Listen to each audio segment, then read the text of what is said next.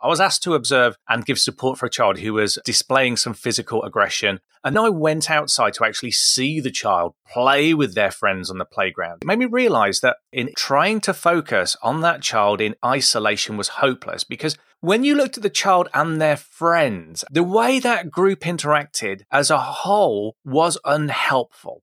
They were all impacting on each other's needs. And I realized we'd never get at my focused child's behavior and needs without untangling and looking at how we move on the behavior of the group as a whole. The child I was focusing on, their development and improvement also relied on the development and improvement of the behavior of the group. Welcome to the School Behaviour Secrets podcast. I'm your host, Simon Corrigan. My co-host is Emma Shackleton, and we're obsessed with helping teachers, school leaders, parents, and of course students when classroom behaviour gets in the way of success. We're going to share the tried and tested secrets to classroom management, behavioural special needs, whole school strategy, and more, all with the aim of helping your students reach their true potential. Plus, we'll be letting you eavesdrop on our conversations with thought leaders from around the world, so you'll get to hear the latest evidence-based strategies before anyone else. This is the School Behaviour Secrets podcast. Hi there, my name's Simon Corrigan, and welcome to this week's episode of School Behaviour Secrets. After a friend of mine heard this podcast, he turned to me solemnly and summed up his listening experience with a few simple words. Character building, he said, and not in a good way. I'm joined today by my co-host, Emma Shackleton. Hi, Emma. Hi there, Simon. Hi, Emma. If you don't mind, I'd like to start today's episode by asking you a question. Ooh, big shock. Go on then. What's the worst piece of advice you've ever been given? Crikey, that's a hard one. I do remember, though, when I first started teaching, there was a piece of advice floating around that the more experienced teachers would say to us newbies, and that was, don't smile till Christmas. I think what they wanted to do was encourage us to be strict because then the children would listen to us. How bad was that?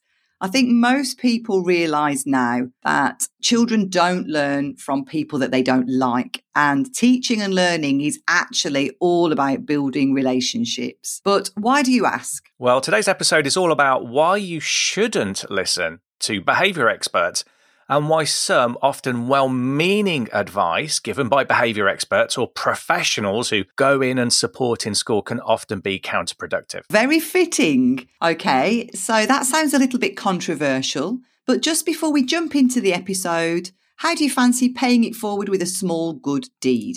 We rely on word-of-mouth recommendations, so if you find the School Behaviour Secrets podcast interesting and useful, and you know somebody else who might like it too, do them a favour by opening your podcast app and clicking the share button.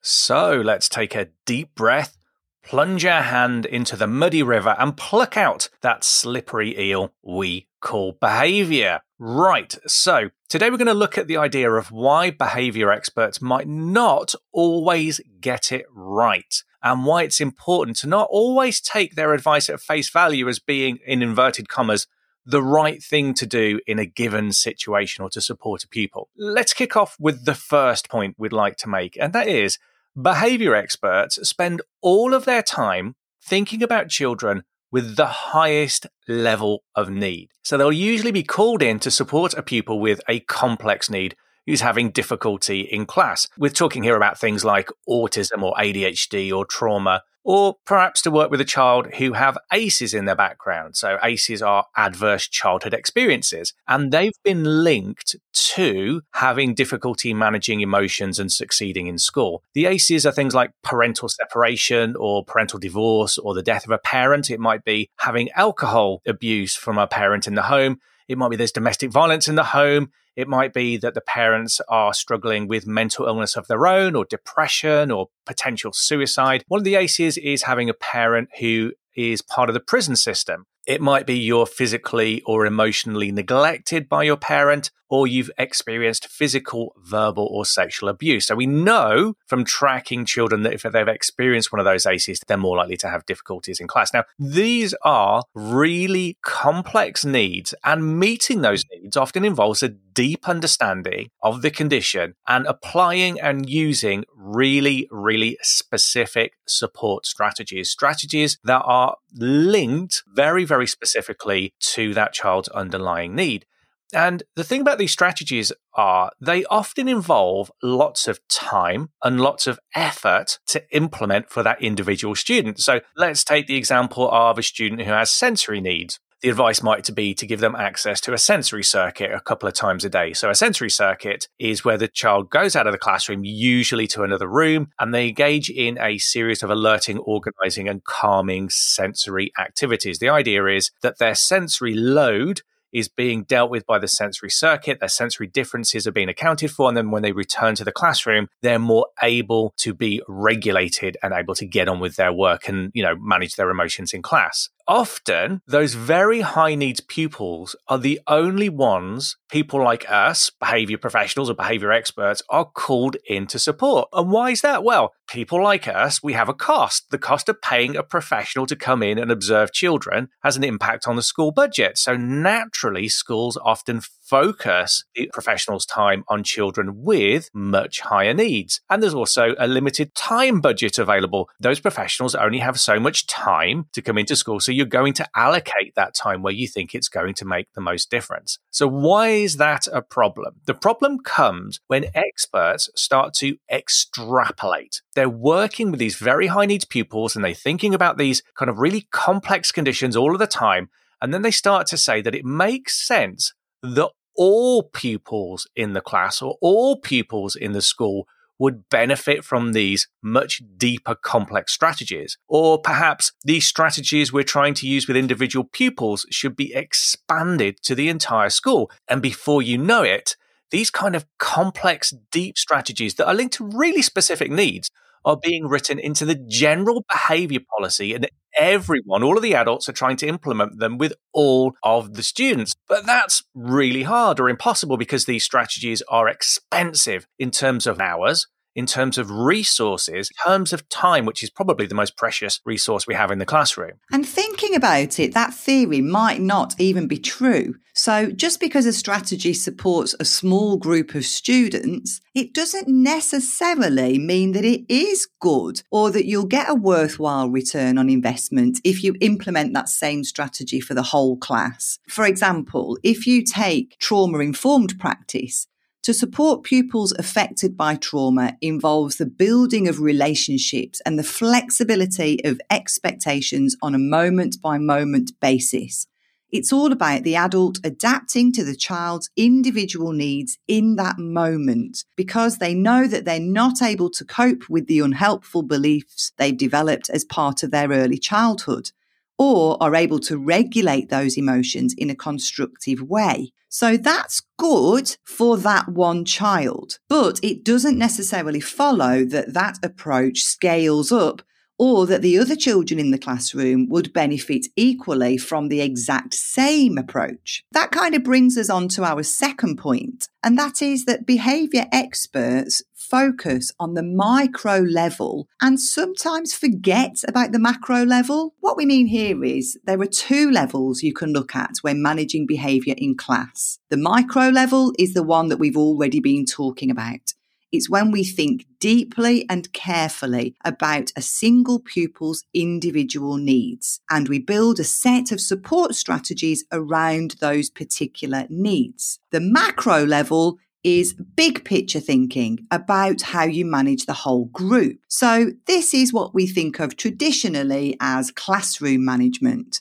How you maintain good order in the whole class. So things like your routines, the environment, the layout of the furniture, how the teacher uses their voice and body language, how you set rules and expectations and how you teach those rules, and so on.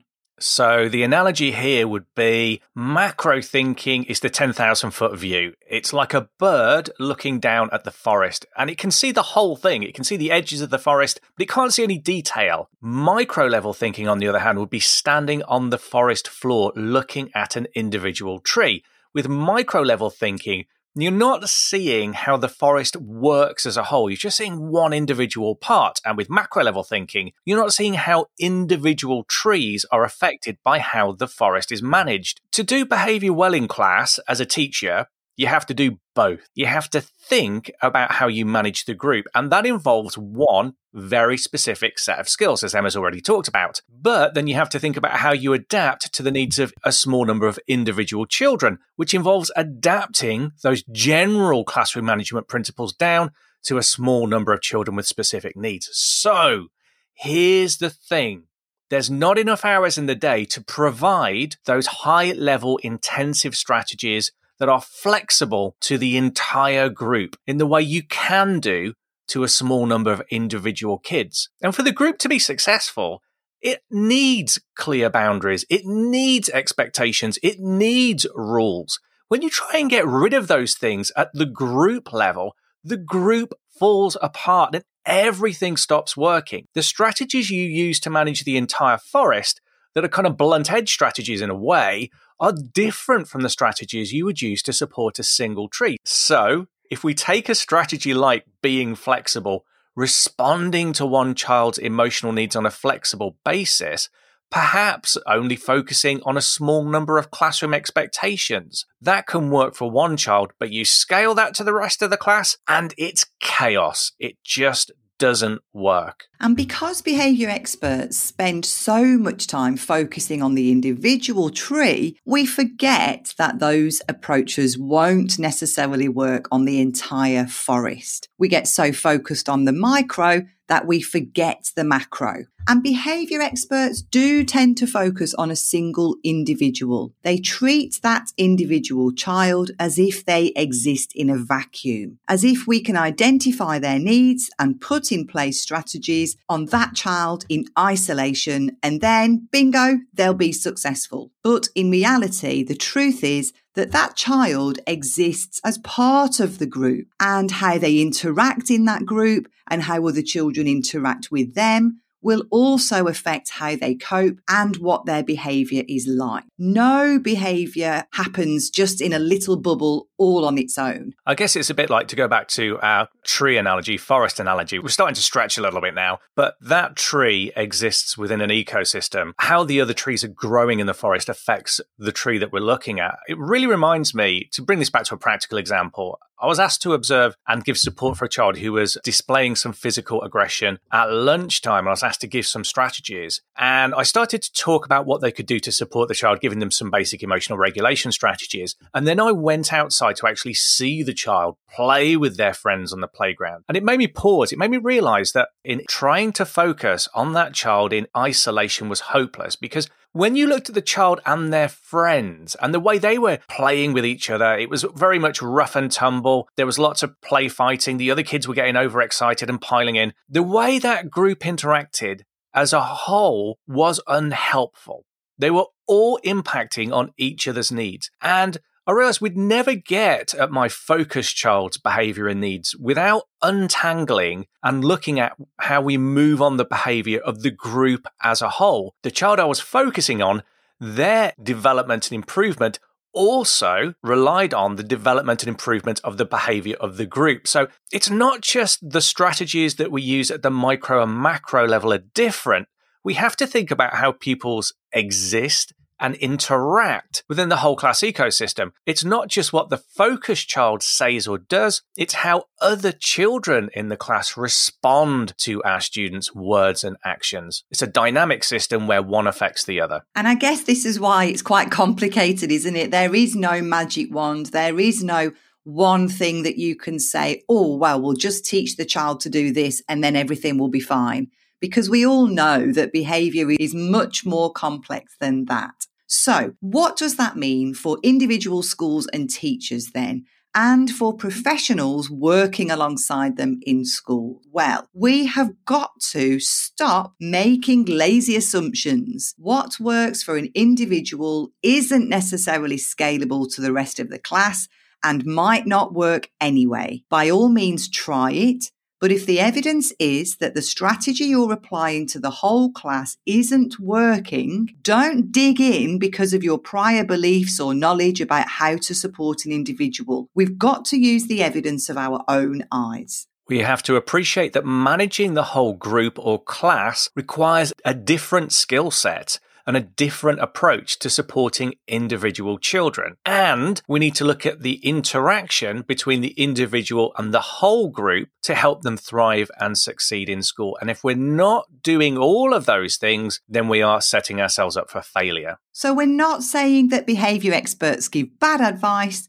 What we're saying is that in order for the advice to be implemented successfully, we have to take both a big picture view and a close-up view of how a single child fits within a group, or whether it's even appropriate for a strategy to be expanded from one pupil to the rest of the group. And if you'd like to get a comprehensive framework for developing behaviour plans and interventions, we've got a completely free download called the Graduated SEMH Framework that I'm sure you'll find really useful. SEMH stands for Social, Emotional and Mental Health. And this framework is going to do 4 things for you. It gives you all the behaviour plans and risk assessments you need to make sure you're approaching behaviour issues in the right way, a comprehensive way, by focusing on causes and tackling those. It will give you clarity on which behaviours you're going to focus on, what strategies you're going to use,